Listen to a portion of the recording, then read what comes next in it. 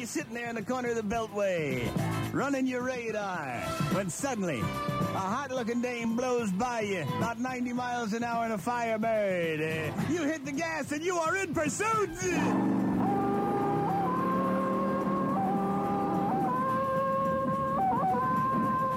You pull that thing over, and you can see the tears in her eyes. She says, "Oh, God, officer, oh, God, I've got so many tickets already, I just can't have another one." Say, "Can I see your license and registration, please, ma'am?" She says, "Oh, please, officer, please, please.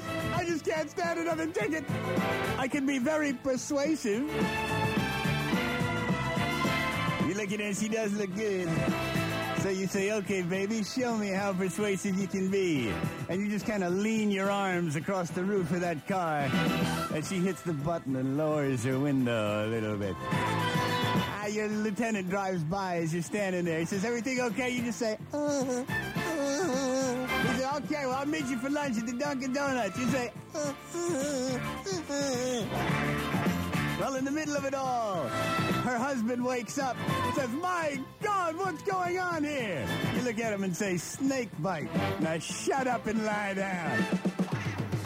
Well, he hops out of the back seat and says, Dolores, what's going on? Am I crying out loud?" He climbs out the passenger side of the car and starts raining ineffectual blows against your massive back. You wait till the time is right, and then give him a shove right out and across 3 lanes of the Beltway. Watch it, hot dog!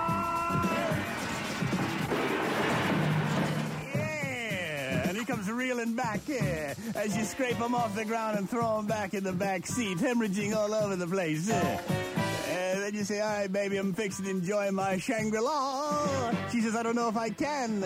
You say, "You better. It's a $500 fine for littering."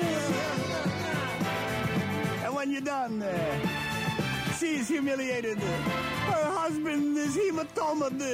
And you have the audacity, as they drive away, to smile, tip your hat, and say, "Y'all come back now, here." Washington's only rock and roll station is DC 101. WWDC FM Washington. DC 101.